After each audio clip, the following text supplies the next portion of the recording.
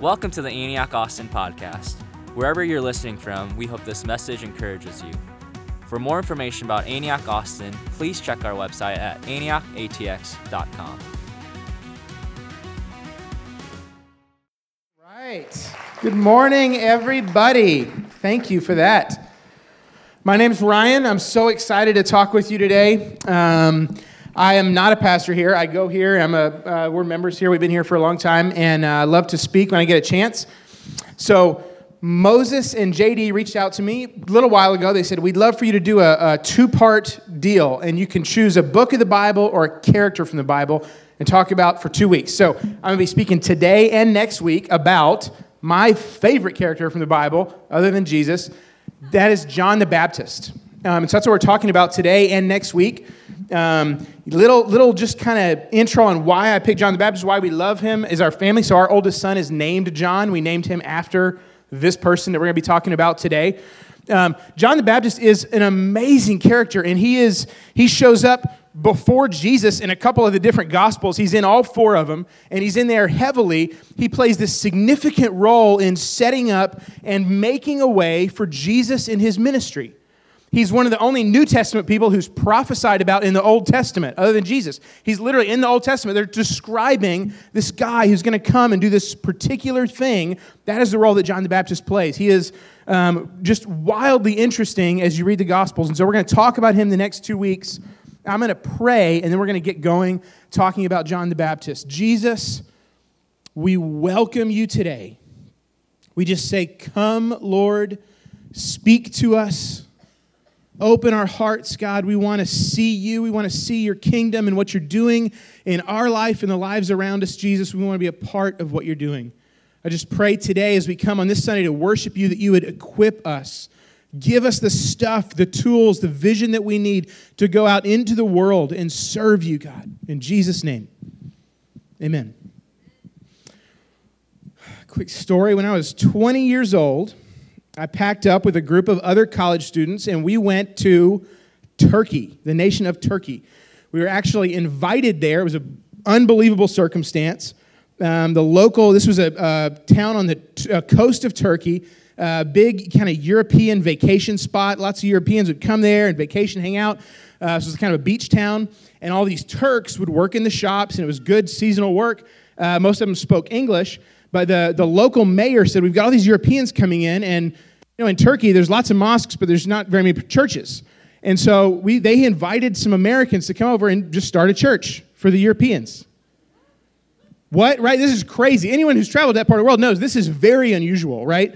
But he said, well, these Europeans are coming here for vacation, and there's no church on Sunday. So you guys start a church, and, we were like, yeah, we'll focus on the Europeans, dog, right? But really, we were like, man, here's the opportunity. We're there for a month. We have all day just walking around, meeting people.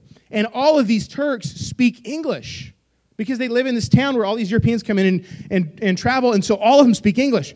So and they tell us, the people who set the whole thing up, they say, look, man, you're here, you've got full reign, which is very unusual in a place like that. They said, we want you to just go around, talk to people. Here's the thing going on, though. These Turks, they meet lots of Europeans, they meet lots of white people. Some of them are kind of professing believers, but all of those people treat them like the guy who works in the shop. They treat them like waiters, right? And so it's all very transactional. If you can just go into these places and sit down with them and hear their story and make friends and treat them like real people and talk to them, they will want to hear your story. They'll want to hear about Jesus. And that was absolutely the case. And so it was very relational, very genuine that we weren't trying to come in there and do some crusade. We were coming in and saying, hey, tell me about you. Tell me about your family. We would get to meet their family. Turks are extremely hospitable. And so they would love it if you would come on in, they take you to the back of the shop and put some tea together and serve you and say, sit down. They want to tell their story, and you could just talk for hours and hours. And so we spent a month, this group of college students, and we're just in and out of all these places. We go back to the same restaurants every day, and we're just talking to these Turks, getting to know them, becoming great friends. It was an awesome month of my life. Near the end of this trip, the Turks are like, we want to play soccer together. They love soccer. We're like, let's play soccer together. So it's like 6 of us, the guys on our team, and 6 Turks go and play. And they're like, hey, it'd be fun to do Turks versus Americans. Well, yeah, exactly. We thought, man, these guys are going to destroy us because they play soccer. We don't really play soccer. But there was we were in our 20s and we were just in good shape and college kids. And so we started playing the game and we actually were doing really, really, really well. Like a little too well. Like we score our first goal and we're like, oh my gosh, we scored. And we're so excited. We're like cheering and then we score again. And we're excited. And then by the time we scored like the fourth or fifth time, it was like 5-1. Our team leader comes over to us and he's like, hey guys, I think we're doing a little too good. I think it's starting to get a little intense because the Turks were not liking it, right? They were getting, a little irritated and they're competitive. They want to win too. And he comes over there and he says, hey guys, hey, I think we're doing a little too good. And we're like, well, we want to play, we want to have fun. He's like, hey, remember why we're here? Do you remember why we're here? Have you ever forgotten why you're somewhere? Has anyone ever, here's a test. Have you ever come home from the grocery store with multiple cartons of Bluebell and your wife says, did you get the laundry detergent that I sent you for? Has anyone ever been in that spot? A lot of times we forget the mission, right? A lot of times we go out with great intentions, we go out with this awesome thing, and then we get there and for whatever reason, it's hard to remember why we're here in the first place. This is the cool thing about John the Baptist, okay? John the Baptist, his life is set up in a way that's unlike almost any other, okay? And you can read about his story in Luke 1. It's awesome. His parents love the Lord. They're these godly people, but they're barren. His wife's barren. The mother is barren. She's never had any kids. An angel of the Lord comes to Zechariah and he says, your wife's going to be pregnant. And this kid is going to be special. He's going to be a blessing to the world. People will come back to the Lord. They'll repent of their sins because of this child. And Zechariah is skeptical. He says, I don't know about that. Zechariah is mute. He doesn't speak. He's unable to speak for the whole pregnancy. The angel says, because you're not believing, you're going to lose your voice. You're not going to be able to speak until this baby's born. He comes back home. He was out doing ministry. He comes back home and his wife is pregnant. And they're in awe of it, right? The baby is born, and the Elizabeth, the mother who had also been visited by an angel, says, the boy's name is John. John means God is gracious. She says, the boy's name is John, and everyone says, that's not a name in your family. You shouldn't do that. You should name some after someone in your family. Zechariah can't speak, so he writes down, the boy's name is John. He confirms it, and then his mouth is opened. And everybody's in awe of this whole situation. They knew the godly couple. This woman was barren, late on in life. She was older. And they said, how is she having this baby? And then these miracles are happening. The father's muted. He speaks. They're naming this baby something different. And they say about John, they say, what is going to become of this man? Something is on his life. What's going to happen here? This child is blessed. This child is special. So that's how John's life starts. Okay? He's got a mission. He's got something significant, right, that God's calling him to. But it's key to remember the mission, right? So he's got this miracle birth. He goes from there. The next we hear about John, he's out living and preaching in the wilderness. And all these people are asking, what are you doing? And they knew his story. This was the guy, that story, that crazy birth story. What are you doing out here? And he would quote, this is in the book of John, in all four Gospels it talks about this, but he would say, I am the voice of one calling in the wilderness. And he's quoting Isaiah. We talked earlier. This is an Old Testament prophecy about this man who would come. He says, I am a voice of one calling in the wilderness, preparing the way for the Lord. That's my mission. That's what I'm here for. He'd quote Isaiah and he would say, this is exactly what I'm here for. But as he preached, as he talked, and it said, people would come. It was a kind of far off way. The wilderness, obviously, is inconvenient to get to. People would come out there. And it said many people would come, and what he was doing was he was preaching a simple message. The kingdom of God is at hand. It's not here yet, but it's coming. Repent and be baptized. And that was a pretty simple message, and people were flocking to that. They wanted that, right? They said, man, there's something here. This guy's doing something unusual, and he was an unusual guy. But the message is not about himself. The message is, as he's doing that, he's saying, repent, be baptized. And people said, so who are you? Are you Jesus? Are you? He'd say, no. I'm the guy who's preparing the way. And then he'd say this. And we've got this actually on the screen. Matthew 3:11, can we pull that up? He'd say, I baptize you with water for repentance. Okay, this is John's calling. I baptize you with water for repentance. But after me comes one who is more powerful than I, whose sandals I'm not worthy to carry. He will baptize you with the Holy Spirit and with fire. Now that's significant for a lot of reasons, so we're going to go into it. John is here out in the wilderness. He's got people coming to him, okay? If you how's John doing ministry-wise? He's doing really well, okay? Have you ever tried to do anything, go out somewhere and start something? John's doing really well. He's got people flocking to him. There's religious leaders coming, all kinds of people coming. They're getting baptized. They're responding to his message. And in the midst of it, John's saying, and he says it over and over again, I'm doing this. I'm baptizing you with water, but there's someone coming who is better. There's someone coming who is greater. It's not about me, right? And John remembers his mission is prepare the way for the Lord. It's not to start a movement. It's not to be famous and be successful. It's to prepare the way for the Lord. And so he doesn't even know who that is at this point. He's just saying, I know there's one. I've read the scriptures, and I know there's one who comes after. There's me, here's my role, but there's one who comes after. And so he's not talking about himself. He's not preaching the gospel of John. He's talking about this one who comes after, even as it's a mystery. Remember the mission. Remember what I'm here for. Remember what to do. And when we think about that in our own lives, this comes up all the time, where it's so easy to forget about Jesus, right? It's easy to be doing even good things. He's baptizing people and preaching repentance. But he doesn't forget about, this isn't for me, I'm not the hero here. I'm doing this little thing, but there's one who's coming after who's going to do a great thing. And I think about parenting. And we are raising 2 wild animals in our household. And my poor wife has to dress these wild animals up like humans and parade them out into civilization. And it is hard, man. It's hard. But in that, one of the things that's so hard not to do is to make it about yourself, right? It's so hard not to say, I know best, here, do what I say, but to teach them, and every night we're trying to do it, and all throughout the day, telling them stories about the one who shows us right from wrong. And not just memorizing our list of what's right and what's wrong, but showing them Jesus, the reason we care about being nice to others, the reason we care about not retaliating, not punching your brother. We're on the basics, man. It's basics. Walker household is at level 1. The reason that matters is not just because I said so, right? And it's so easy as a parent to be like, I said so. Just stop hitting him. It doesn't work. But to show him, hey, we follow God. And there's someone greater than mommy, that's greater than daddy, who loves you more than we do, who loves you better than we do. And this is how they say to live our lives. And so we want to model that, right? We want to show them that, but it's not enough to model.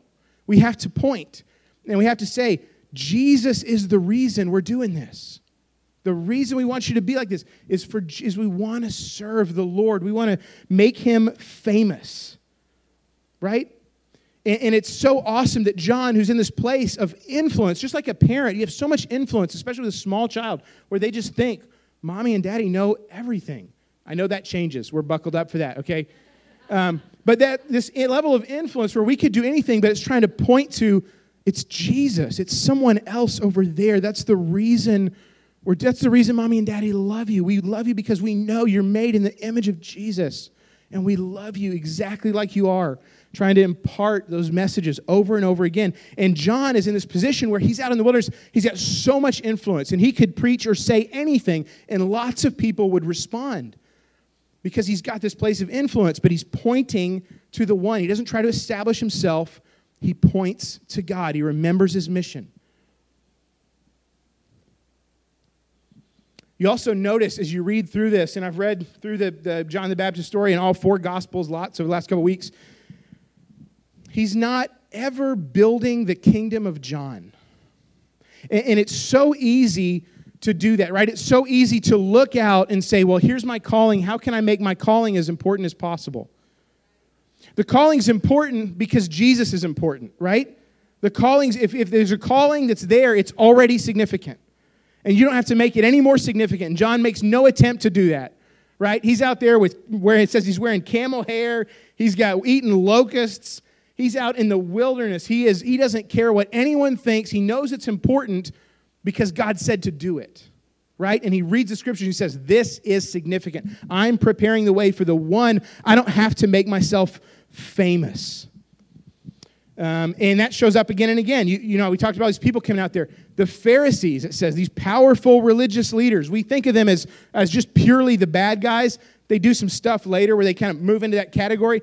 At this point, John's seeing the religious leaders come out there. He knows some stuff about what's going on, but he sees all these people coming. The religious leaders come out, and this is an opportunity to maybe grow some influence, maybe make some allies here. Here's John's ally-making strategy. You want to hear it? You brood of vipers. Who told you to repent? And he starts just laying into them and talking about, I'm here baptizing people in repentance. And people say, well, what does that mean to repent? And he starts telling them.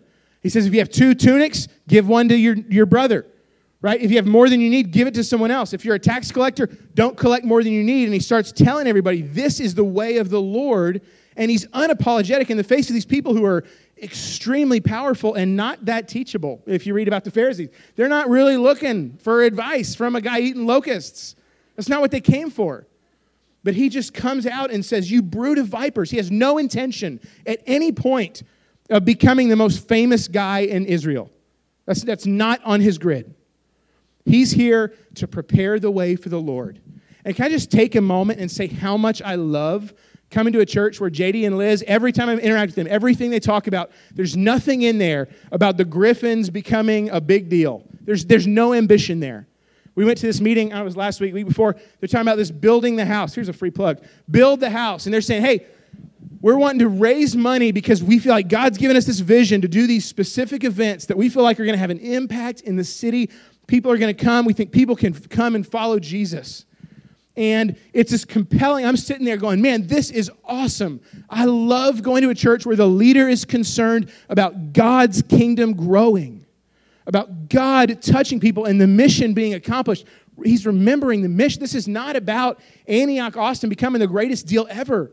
This is about Jesus becoming famous. And if you interact with them, I think it comes out on the stage. If you interact with them at any point, you'll notice their passion, what drives them, what causes them to do the things they do and make the sacrifices they make is they want Jesus to be famous. I want that. I want that in my life. I want that everybody I interact with. I want us to have a collective passion and burning desire for Jesus to be made famous. And if my role in that is big or it's small, I want to be excited about what's happening, not about my role, right? And John has an excitement. His excitement is so great that one day, guess what? Jesus shows up. People are coming out and getting baptized, and who should show up but Jesus? And John sees him and says, well, why am I baptizing you? It should be the other way around. Jesus says, we have to do this. This is what we're going to do. John baptizes him, and the Holy Spirit comes down like a dove, and God says, this is my son with whom I'm well pleased. Okay, so remember the mission, right? What John's here to do is prepare the way for the Lord. This is not just another day of ministry, and this is not like, man, people are going to hear about this, and tomorrow's going to be even twice as big, right? He's going, everything stops. Everything is different now. This man is the one. And he says, behold, the Lamb of God. Jesus comes back the next day. He shouts out. John's got 2 of his own disciples, and he shouts out. He says, behold, the Lamb of God. This is the one. I've been talking. You guys have heard me talking about I'm just doing the water thing. This guy's coming. Fire. The Holy Spirit. That's him. Behold, the Lamb of God. This other guy passing by. And it says, here's what's crazy. John's 2 disciples who are standing there, without a word, turn and walk away and follow Jesus. They're not like, hey, John, man, we think like strategically, the ministry's in a good spot. We got some interns and they're going to... No. They just walk, man. Because they've been sitting under John, and John's been saying, this man is everything. I am nothing. All this stuff we're doing, the whole baptism deal and the ministry, everything we've been doing is for this. It's to prepare the way for him. And now he's here, right? And so the disciples get it. They get it immediately. They're like, all right, well, it's on. And they turn and start following Jesus. And Jesus is like, what's going on? And they're like, we want to follow you. He says, all right, come on, let's take off. It could have easily been, hey, I'm the one who spotted him. Don't you want to still work with me? We might do something cool later. John could have recruited him, said, hey, guys, it's kind of, we have plenty of locusts. Come back. There's a strong pitch there. But he doesn't. It's like, go. Behold the Lamb of God. Some people come to John and say, because then Jesus and these new disciples he just got, start baptizing people. And so they're on the Jordan River and they're baptizing people, and John's still baptizing people. He's still called to do what he's doing. And someone comes up and he's like, do you see what's going on? That guy came in. He's doing what you're doing. He's doing your baptizing thing. He's got your disciples. Aren't you irritated with that? And John's response is so predictable. He says, the Father has given him this. This is what no one has anything but what God has given him. God's doing something here. And I've been telling you forever, this is the guy. This is the reason I've been doing this. And he says really clearly, he must become greater. I must become less. It's so relevant in John's ministry, but it's relevant for all of us, right? Where at the end of the day, whatever's going on, whatever Jesus is doing, and it goes in that order, right? It's not about putting ourselves down. It's he must become greater. In every area where God's given me influence, that's my prayer. He must become greater. I must become less. Anything that I would bring to it that's of myself, that's not what God's doing, it needs to diminish. It needs to set into the background because God needs to be in the forefront. God needs to be famous. John, and just think back, right, who we're talking about. This is John the Baptist who's got this from birth prophecy. You want to talk about someone who grew up thinking they were special? John the Baptist, right? Like, imagine if that was your story and your dad was mute for 9 months and then wrote down your name and started speaking. And angels had visited both of your parents to talk about you coming and this mission, and you start reading the Old Testament, you're like, that sounds like me.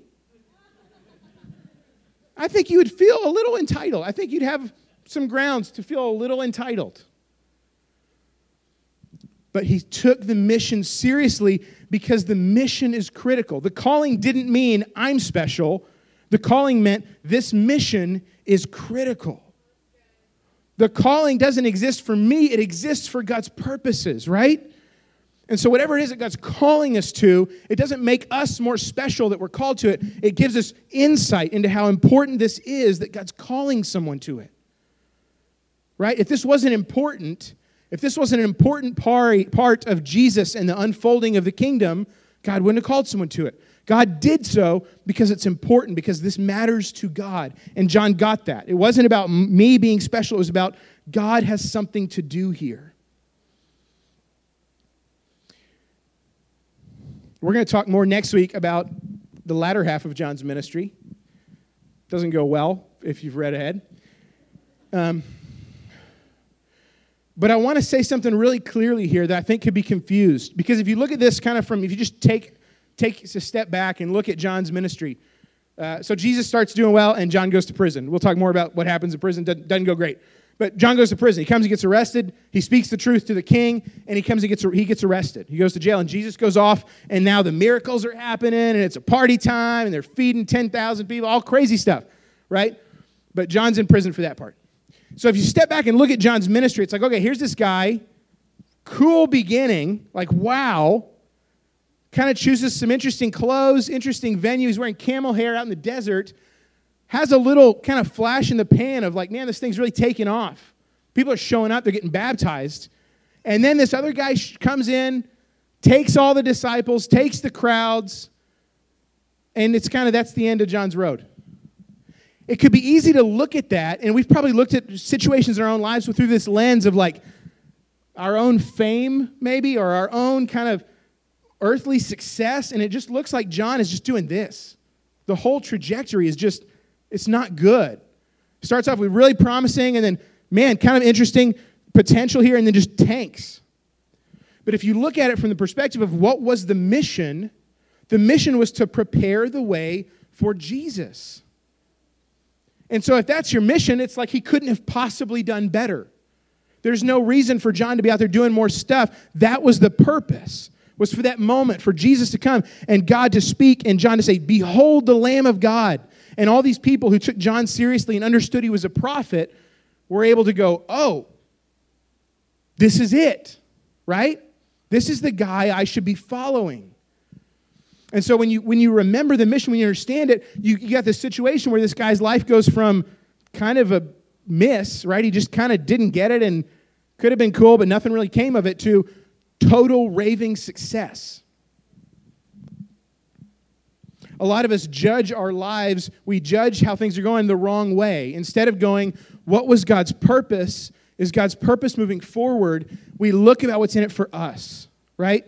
And we go, man, I'm eating locusts again. This cannot be good, right? What did I miss? I tried to start this thing. I tried to do this thing, and it didn't materialize the way I thought it would. Right? Well, what was God's purpose? What's God's trying to accomplish? And sometimes God's trying to accomplish something in us.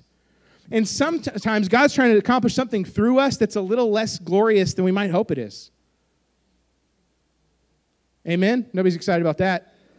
I'm telling you, okay? Sometimes what God's trying to accomplish through us is just a little less glorious than we hope it is. That doesn't make it less. If God thought it was worth doing and God thought it was worth calling you to, then it mattered.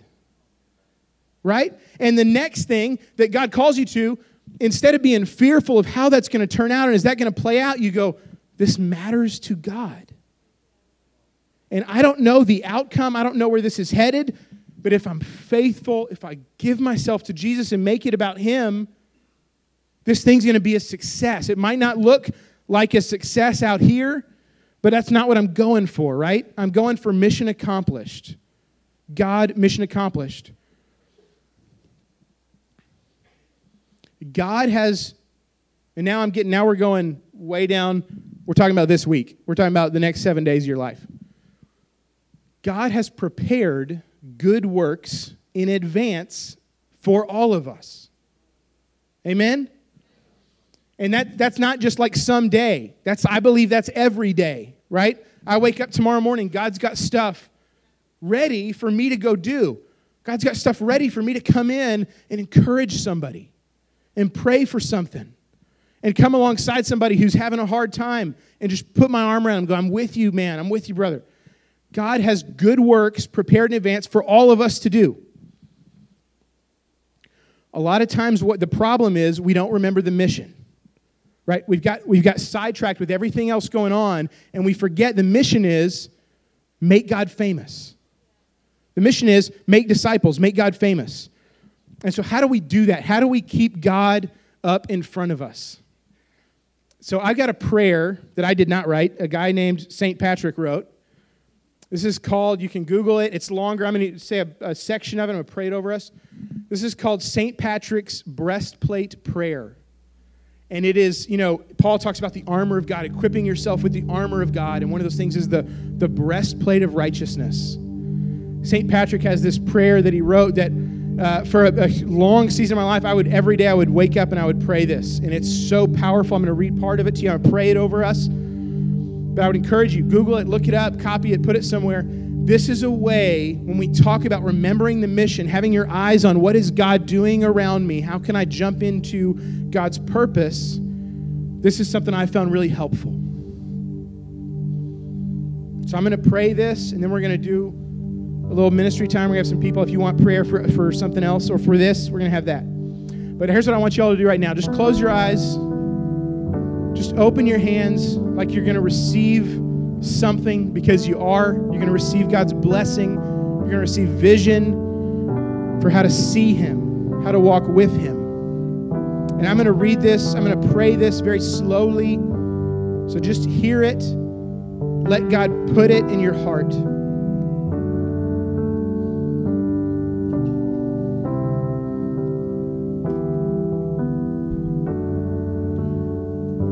Christ with me. Christ before me. Christ behind me. Christ in me. Christ beneath me. Christ above me. Christ on my right, Christ on my left, Christ when I lie down, Christ when I sit down, Christ when I arise. Christ in the heart of every man who thinks of me. Christ in the mouth of everyone who speaks of me.